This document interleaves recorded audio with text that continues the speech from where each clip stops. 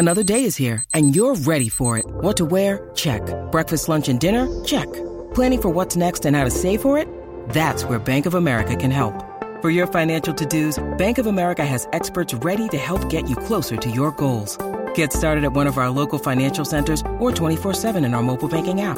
Find a location near you at bankofamerica.com/talktous. What would you like the power to do? Mobile banking requires downloading the app and is only available for select devices. Message and data rates may apply. Bank of America N.A., member FDIC. This episode is supported by FX's Clipped, the scandalous story of the 2014 Clippers owner's racist remarks captured on tape and heard around the world.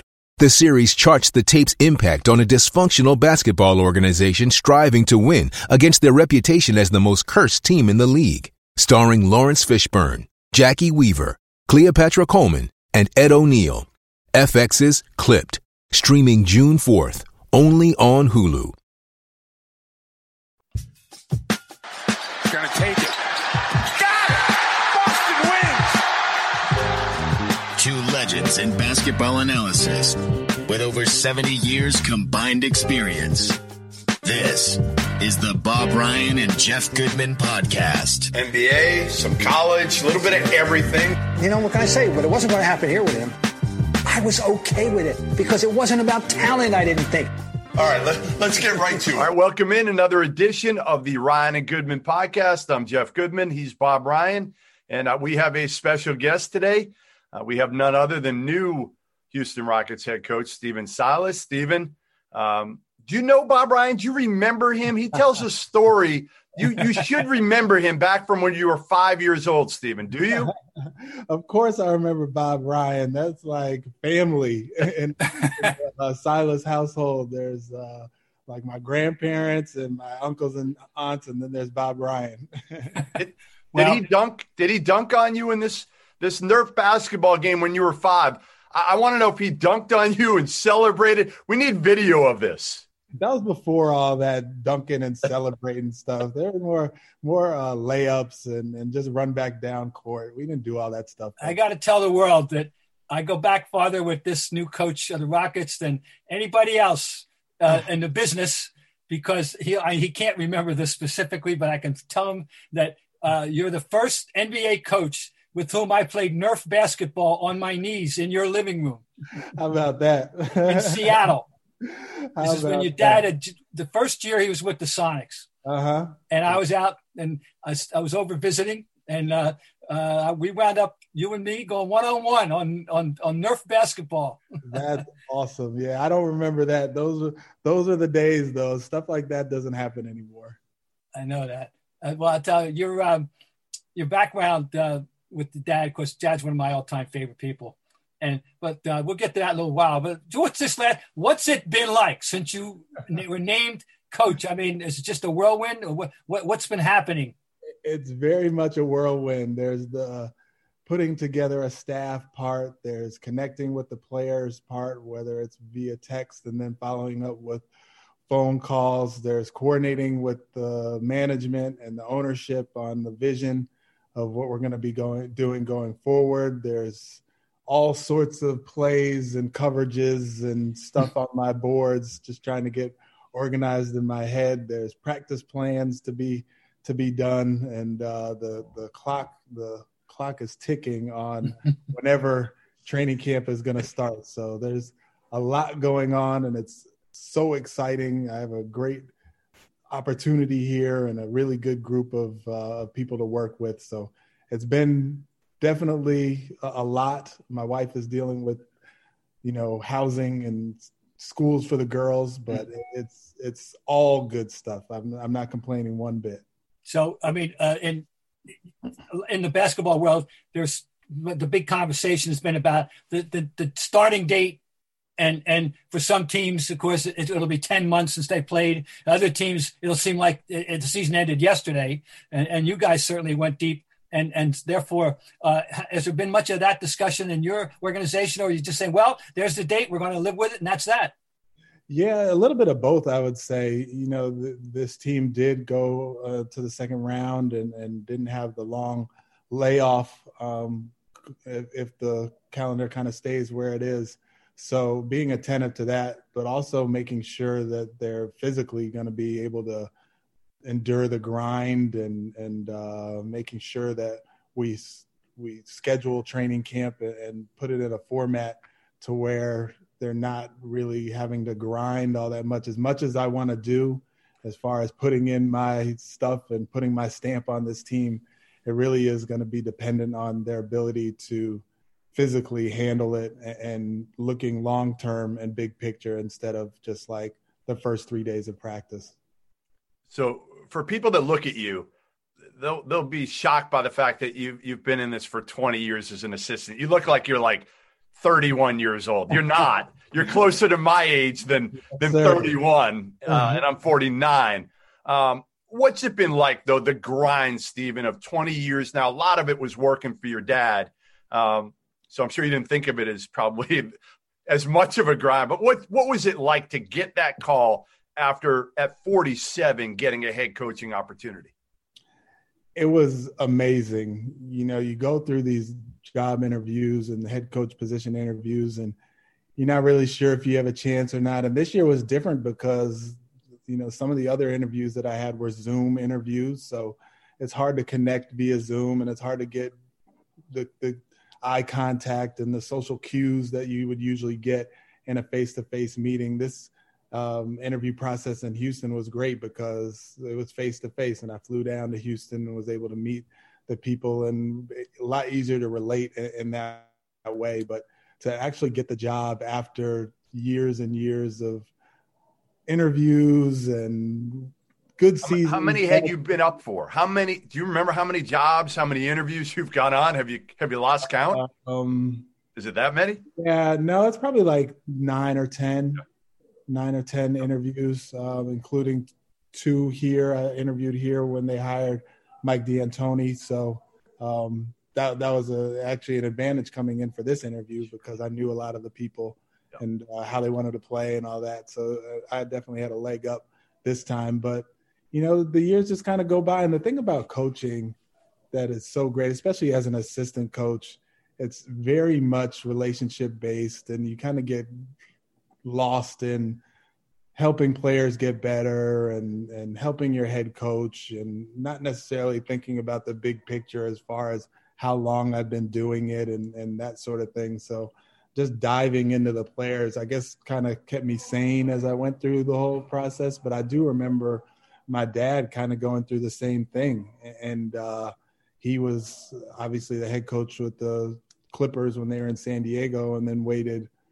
you know, umpteen years until he had his chance in Charlotte. So I remember him going through the same interview process and us getting excited because maybe this is the one, and he wouldn't get it. And same thing for him. He would just dive into his players and dive into his preparation and really use the time that he had with the coaches that he coached with. I mean, he coached with Chuck Daly and Pat Riley and some really good coaches. So that's what I've tried to model myself after. It's great that I have a dad like I have that's had so many experiences. So kind of getting through it hasn't been the grind that it seemed like it would have been. I remember at one point, one of the jobs he would have liked to have had when it was up was Boston.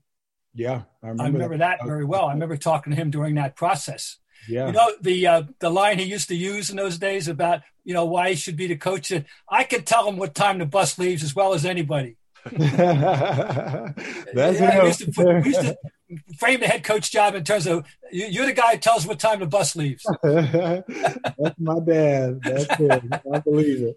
I got to tell a story right now because I don't want to forget it about Paul Silas. Okay. And why, just Exhibit A, and why he's one of my all-time favorite guys to cover. And one night in about circa 74, we were in Buffalo, and that was a terrific rivalry at the time. They were loaded with Bob McAdoo, Ernie D, Randy Smith, etc., Jim McMillan. Yeah. And it was a good rivalry. And it had come out of a tough playoff series, a 6-game series.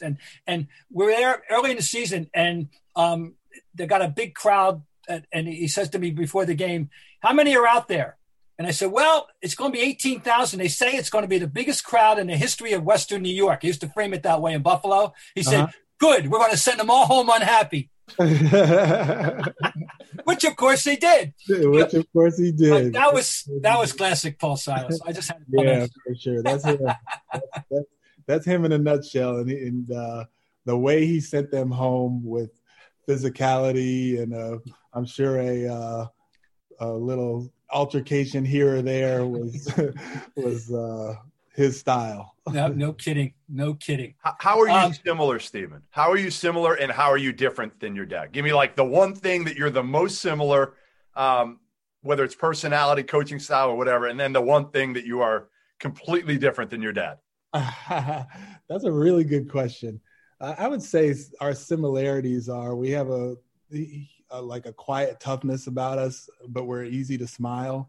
My dad is, if you know him, you know that he is quick to smile and just like the most genuine person. But from the outside looking in, he may not necessarily seem that way just because he's kind of gruff and whatnot. And I can seem that way as well. Sometimes I can seem a little quiet, reserved, serious and that, but you get to know me and I'm quick to smile, quick to laugh, quick to enjoy myself. So we're similar in that vein, and we have a lot of the same qualities as far as our personalities for sure. Our difference is our stature 100%, and he uses his stature to his advantage very much so. But, he's big and burly and strong, and I'm long and skinny and not nearly as imposing as my dad. So I would say those are the two things that stick out. Among your experiences in the coaching world or international, you've had experience in Africa, Asia, Germany, and so forth. How does that play into the coach you've become and what you can accomplish the international experience? It really helped me kind of separate myself from my dad. I was very intentional at the beginning as far as I knew that he gave me the opportunity to be a scout and then kind of work my way up to the coaching part. But I also knew that I was going to be Paul Silas's son for a long time. And I knew I was going to have to meet new people, have new experiences. And the NBA does a great job of allowing assistant coaches to do basketball without borders or camps overseas or, all sorts of clinics. So I used every summer, I wanted to do something separate from my dad where I could grow as a coach and get to meet some people and kind of hone my own craft, because that's at the beginning of my career. That's all I knew until I went to work for Don Nelson, which is a whole nother story. But yeah, I was definitely very intentional as far as doing all those overseas camps. And the other part of going overseas is they really don't have the resources as far as coaching and facilities and all of that. So to go and to be able to coach the coaches and to coach the kids and have them have a memorable experience was also something I really enjoyed. Now, I know you went as part of Basketball Without Borders to Africa. Yeah. I got to ask you, as a black man, how that experience moved you. So much of it is just amazing to see black people everywhere in every position. And they went through apartheid and there's a lot there kind of under the surface, but to see how proud they were after all of that went down and how proud they were to have us there and how friendly they were. But we also went to, a town called Soweto, where there's homes like shacks basically made of metal sheets and no running water, and the joy that those people had, and they were dancing and playing music and little kids just running up to you, just wanting to hold your hand as they walk through the town.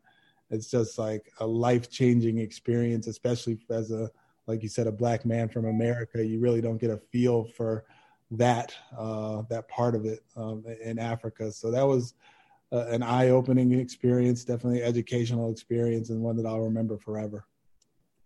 So I won't claim to know Harden and Westbrook well, but I've been around them since they were back in AAU ball. Okay, so that's the one claim to fame I have. I've covered them AAU, college, and in the NBA. They're unique personalities. That's how I'll describe them. They're very different but unique, and obviously we know most of these NBA stars have egos, other than I think Steph Curry, who hasn't changed one bit. Like the one dude I can say has not changed one bit since I first met him when he was at Davidson. How well do you know these guys, and how do you deal with them? How do you get to know them better quickly? Because that's half the battle, isn't it? As the head coach, is making sure those guys trust you and you have that type of relationship where they're going to play hard for you and respect you.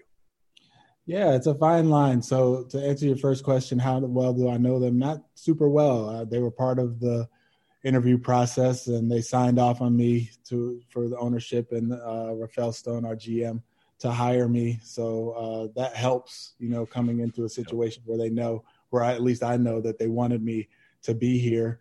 But the main thing for me and those guys is to let it happen organically. Obviously, I want it to happen as soon as possible and sooner than later, but trust needs to happen organically to me for it to be long lasting and for it to be true.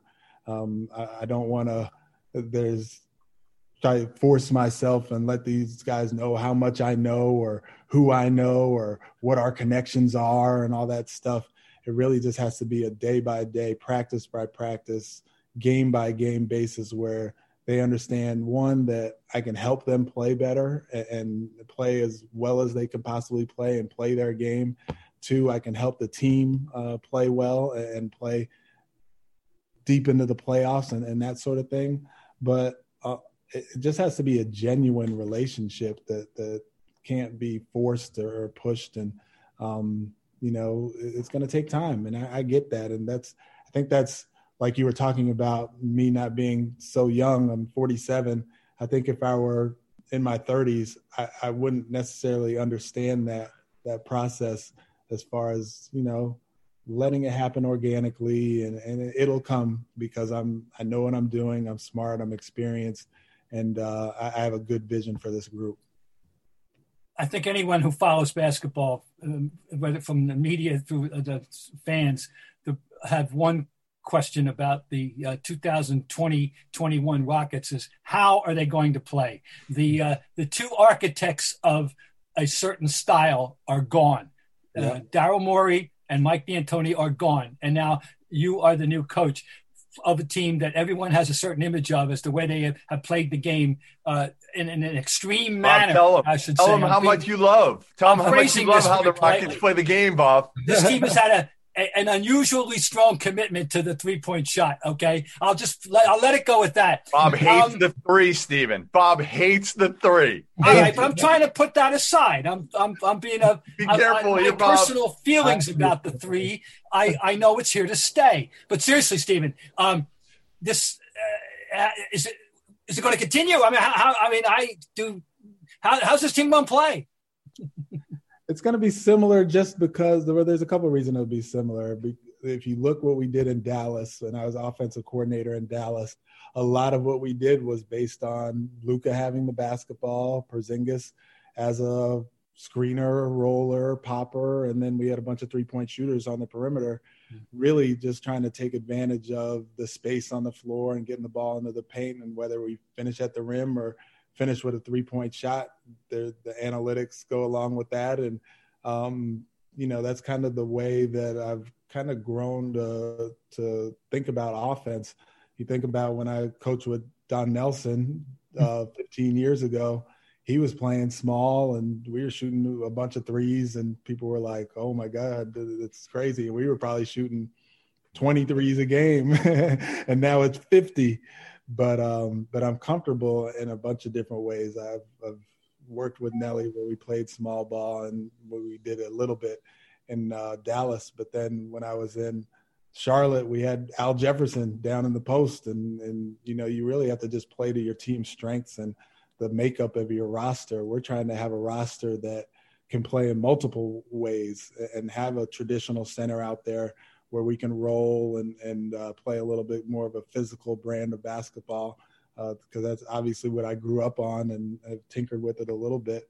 But small ball is definitely going to be a part of what we do because they've had success. They were 6th in offense last year. And for me to say no more small ball wouldn't be prudent, especially with the short window that we have going forward.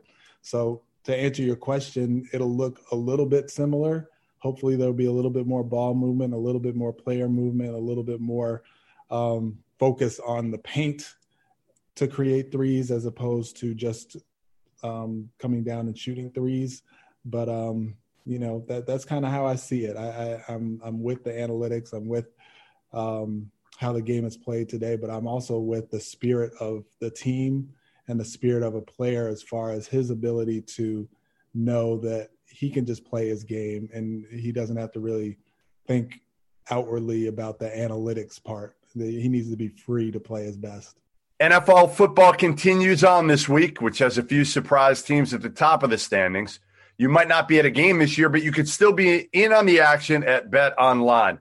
No matter how schedules change or players that play, BetOnline is going the extra mile to make sure that you can get in on every game this season with the fastest updated odds in the industry. There are always more options to wager than anywhere else on BetOnline.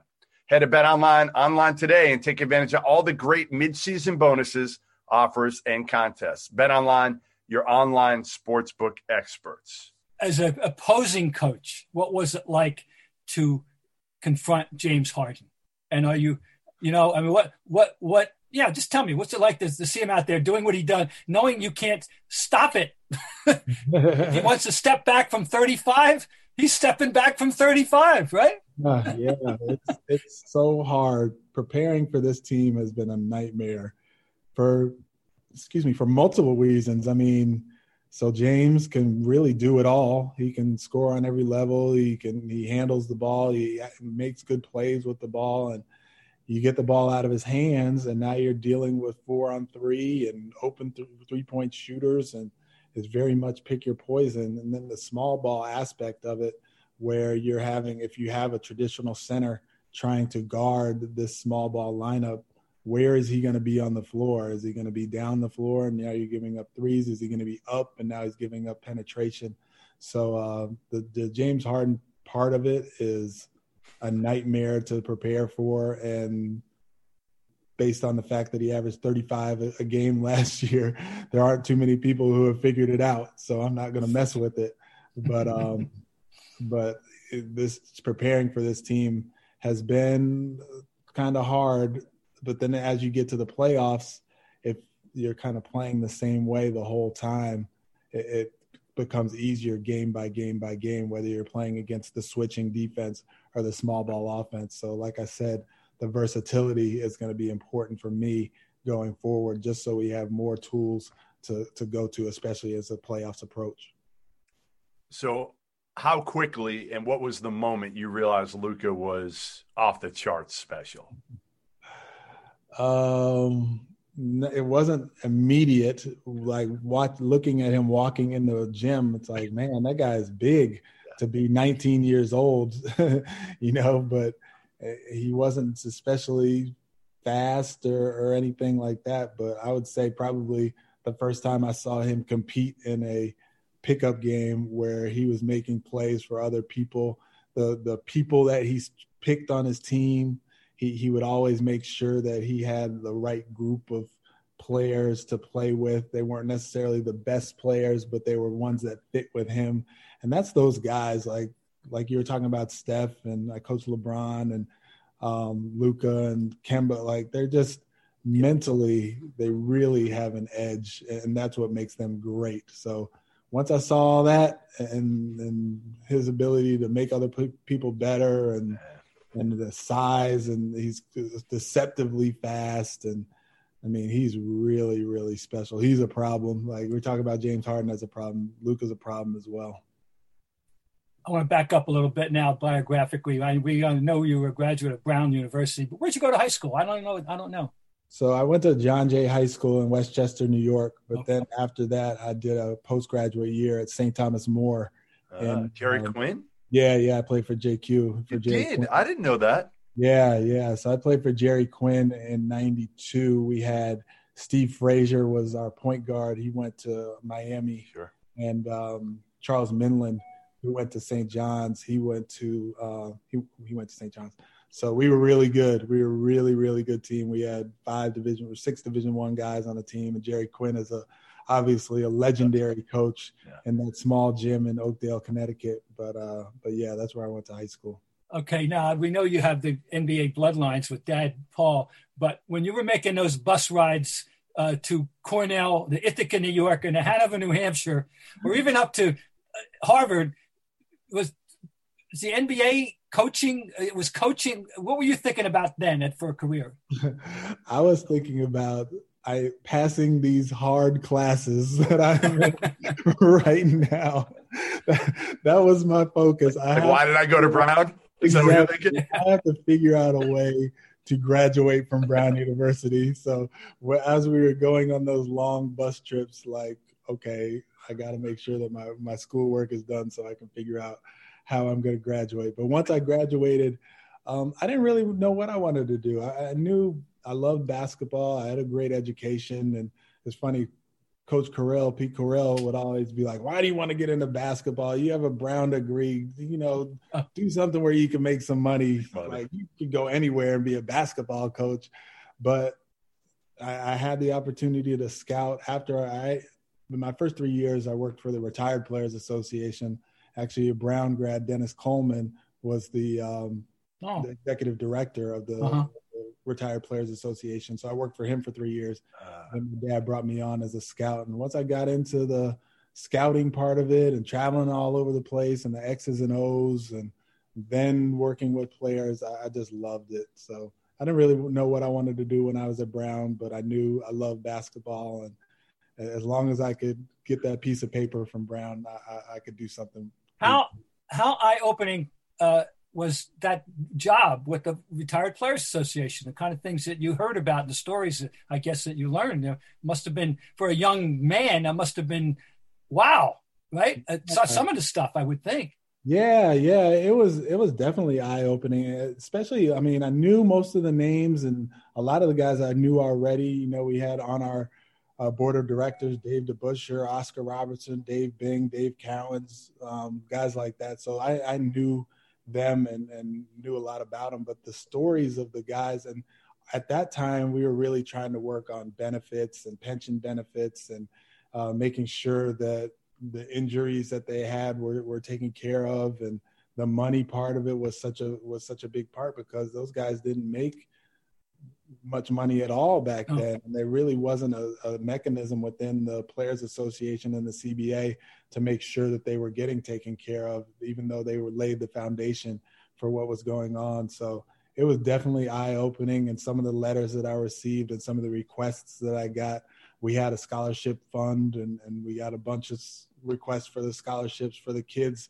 of those retired players who were kind of struggling and going through it. So it was a gratifying experience because we were able to help quite a few retired players, but it was kind of the groundwork for what they've done now. And now they've gotten to where they have health insurance, and there's a lot more benefits to being a retired player than there were when I first started with them.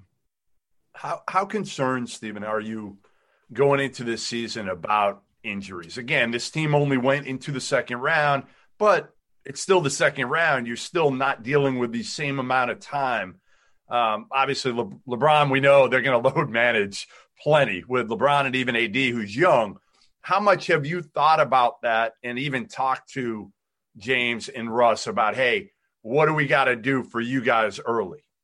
Yeah, that's a really good question. And I've spoken to a lot of people, our performance team, first and foremost, making sure that we're all on the same page when it comes to how much we're going to do and whatnot. And then the players, I've talked to all the players and let them know that I'm going to be smart about our ramp up, because it's kind of like when we went to the bubble and there was a short period of time and we had to really be smart about how we ramped up so the guys wouldn't deal with injuries and lingering injuries and that sort of thing. So yeah, it's definitely something that we talk about a lot, and it's something that I am very cognizant of. But with a 72-game season, there's 10 less games to kind of mess around with. So you have to make sure you're right and you're ready, but you can't be injured as well. So it's kind of like a fine line that we're walking, and there are a lot of conversations around that. just kind of feeling him out almost game to game? Do you think, Stephen, as much as anything, and talking to him throughout the early part of the season, do you need the day? Because, I mean, some guys might already have it in their heads, right? No back-to-backs early, something like that. I would assume for you it's going to be a feeling out process, isn't it? Yeah, it's going to be a feeling out process. A lot of the good thing about us is a lot of the guys have been playing and been working out, and John Lucas, who's here, has done a great job kind of keeping guys engaged with their game and their conditioning. So we do have a little bit of a leg up on that, but it's still going to be, like you said, a work in progress and a lot of communication back and forth between the players, myself, and the performance team.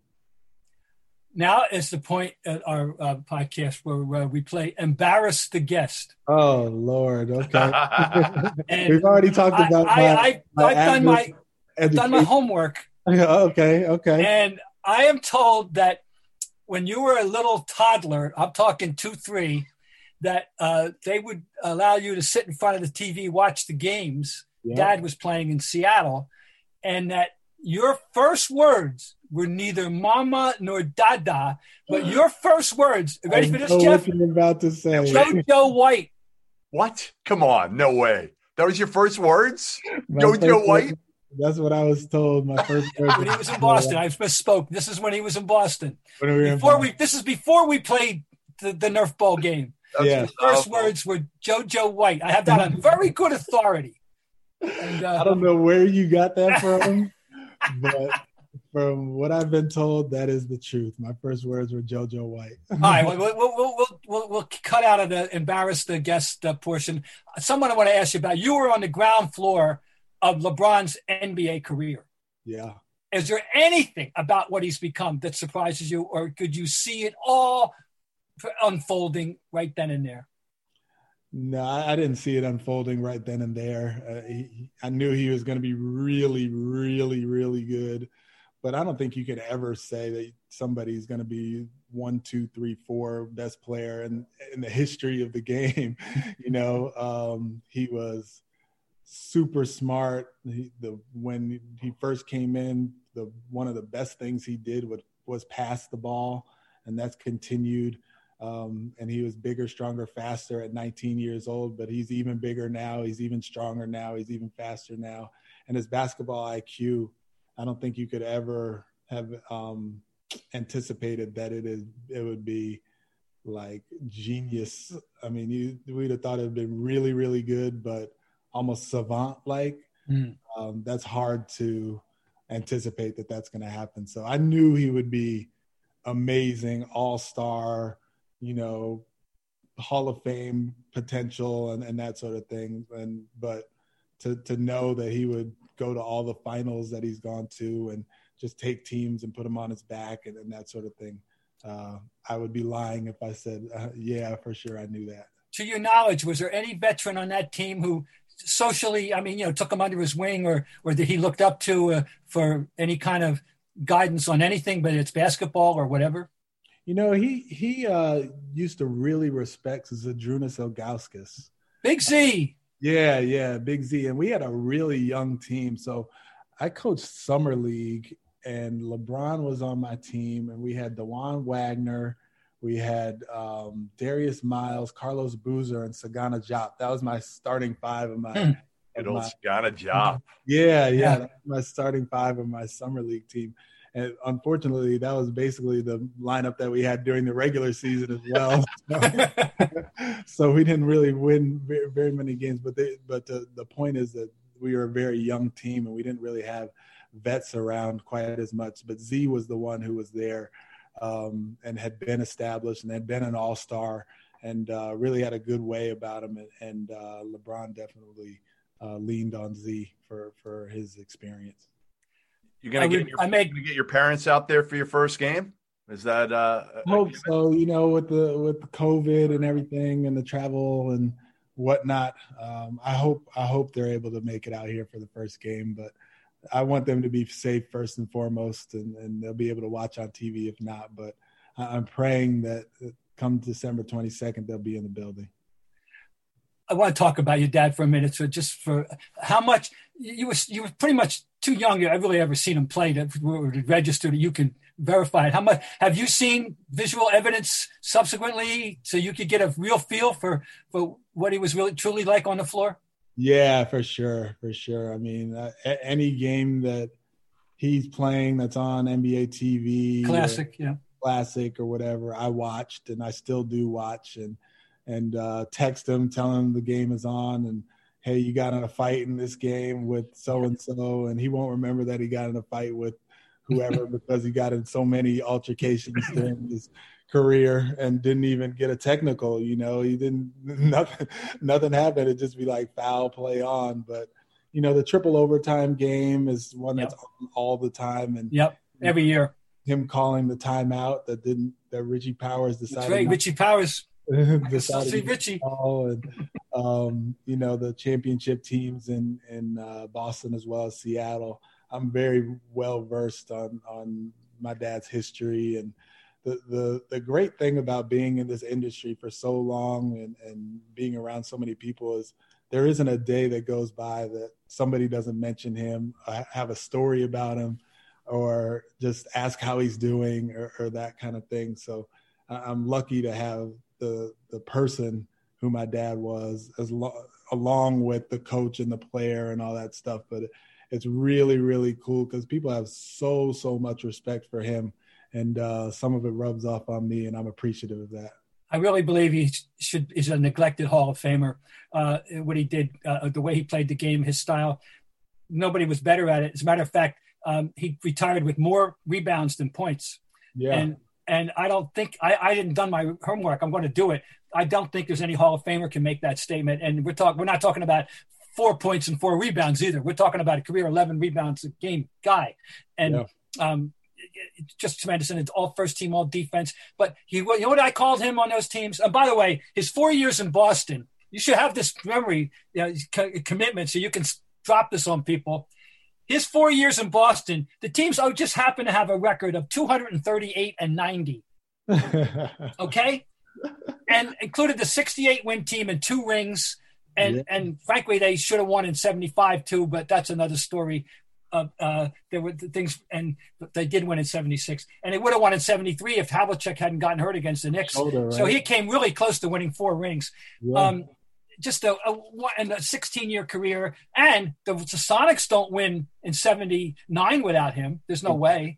So, and they went to the finals in 78 as well. So anyway, I don't ever, want him to be forgotten at all. And not that he is, but what I'm saying, I want him sufficiently appreciated. Is what I'm trying to spit out. Definitely, he's contributed so much to the game. I mean, the 16 years that he played, and I think he only missed the playoffs maybe just 1 year out of the 16 years. And I mean, the players that he's played with, and then the coaching part of it, like you can't really tell the story of the NBA without having you're right. That's great. Paragraph about my dad. So hopefully at some point the Hall of Fame will come calling, and that would be an amazing thing for him. I know he's like, whatever, but he deserves it to me. He really does. Well, you're right. Have you ever asked him who the toughest guy is, either one of you, that he ever went up against?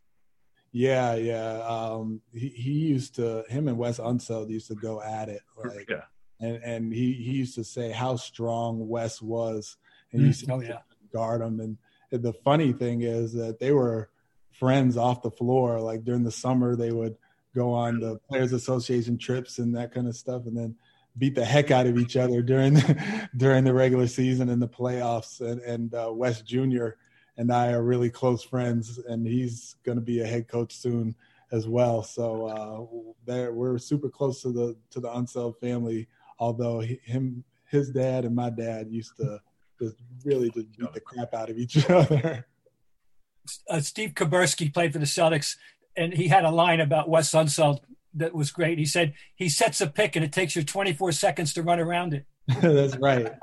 That's right. It's sad we lost him. That's a good pick. I'll tell you though, when the Celtics made that deal to get Paul, though, the guy it was a direct result of Dave DeBusschere being with the Knicks. He was the Knicks, the DeBusschere antidote, and it worked out exactly as they planned it. It worked out, but that was That was his matchup with the Knicks when DeBusschere was the standard of power forward. Yeah. Him and Dave DeBusschere, because when I worked for Retired Players Association, I used to be with Dave all the time, and their stories would be epic about the elbows and the grabbing and holding and whatnot. And my dad tried to – because he was fast. Like, he was a burly type player, but he was fast as well. So he could get up and down the floor. He had that – because he dropped that – he had that weight loss that transformed him. And that's the thing that tells so much about him. He did that because he knew he was good, but he wanted to be great. And he knew he wasn't going to be great if he didn't lose that weight, and he did. And then he became just an awesome player. And you're right, he was a master of getting the ball off the board, pitching it out, and then filling the break, filling the wing, scoring at the other end. Yeah. Did you ever talk about the la-la? He used to call it the backhand layup. He called it the la-la. I used to kill him about that. I got stories. I got Paul Silas stories for now and forever about he's great. Awesome. And he had plenty of stories about those old days with the St. Louis Hawks. And they truly had no layups. And you know what that means. No layups. Dude, for sure. And they meant it. For sure. You know what you got yourself into coming onto this podcast, Steve? Oh, this is amazing. This is like his memory.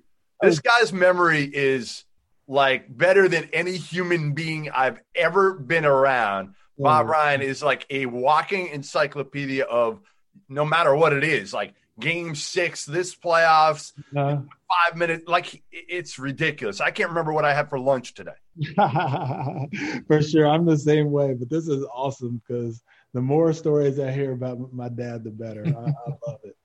All right, we're gonna finish on a lighter note, Bob. Can we finish with the fact that, Steven, Bob Ryan 2 weeks ago did not know what a Twix was. How about that? Never heard of it. Had never heard of it. Really? That's the other thing I found out. Your favorite candy growing up. I'm told. I forget who. Somebody just asked me that a couple of days ago. I don't even know who it was. Maybe it was my sister or my wife or somebody. But yeah, Twix. You got the. There we go. So I got that in your honor. And cream Twix. Thank you. That looks good. No, you got to get the one with the caramel. That's the good. Right. The original. Yeah. You got to go original. Okay. Cookies and cream Twix. I don't know. Yeah. I don't really know about that. I think you got to go. You got to go old school Twix, Bob. Okay, I'll go next time old school. But there you go.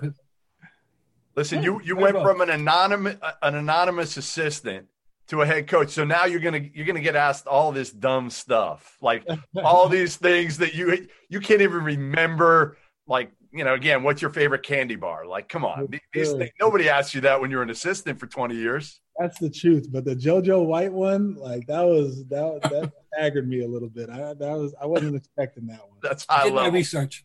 That is. Well, listen, we really appreciate you coming on. Good luck with everything. Obviously, we know this guy's rooting for you as much as anybody. You got another guy rooting for you now, too. Yep. I appreciate it. We'll get out. Hopefully, when I get out and get to Houston at some point, whether it's this year or next year, we'll connect in person, and maybe we can get Bob Ryan to take a trip out there, too. We can have a rematch of that Nerf ball game, too. Absolutely. Okay. Got to take it easy on him now. Hey, Steve, he's a little bit older now. Now you got him, okay?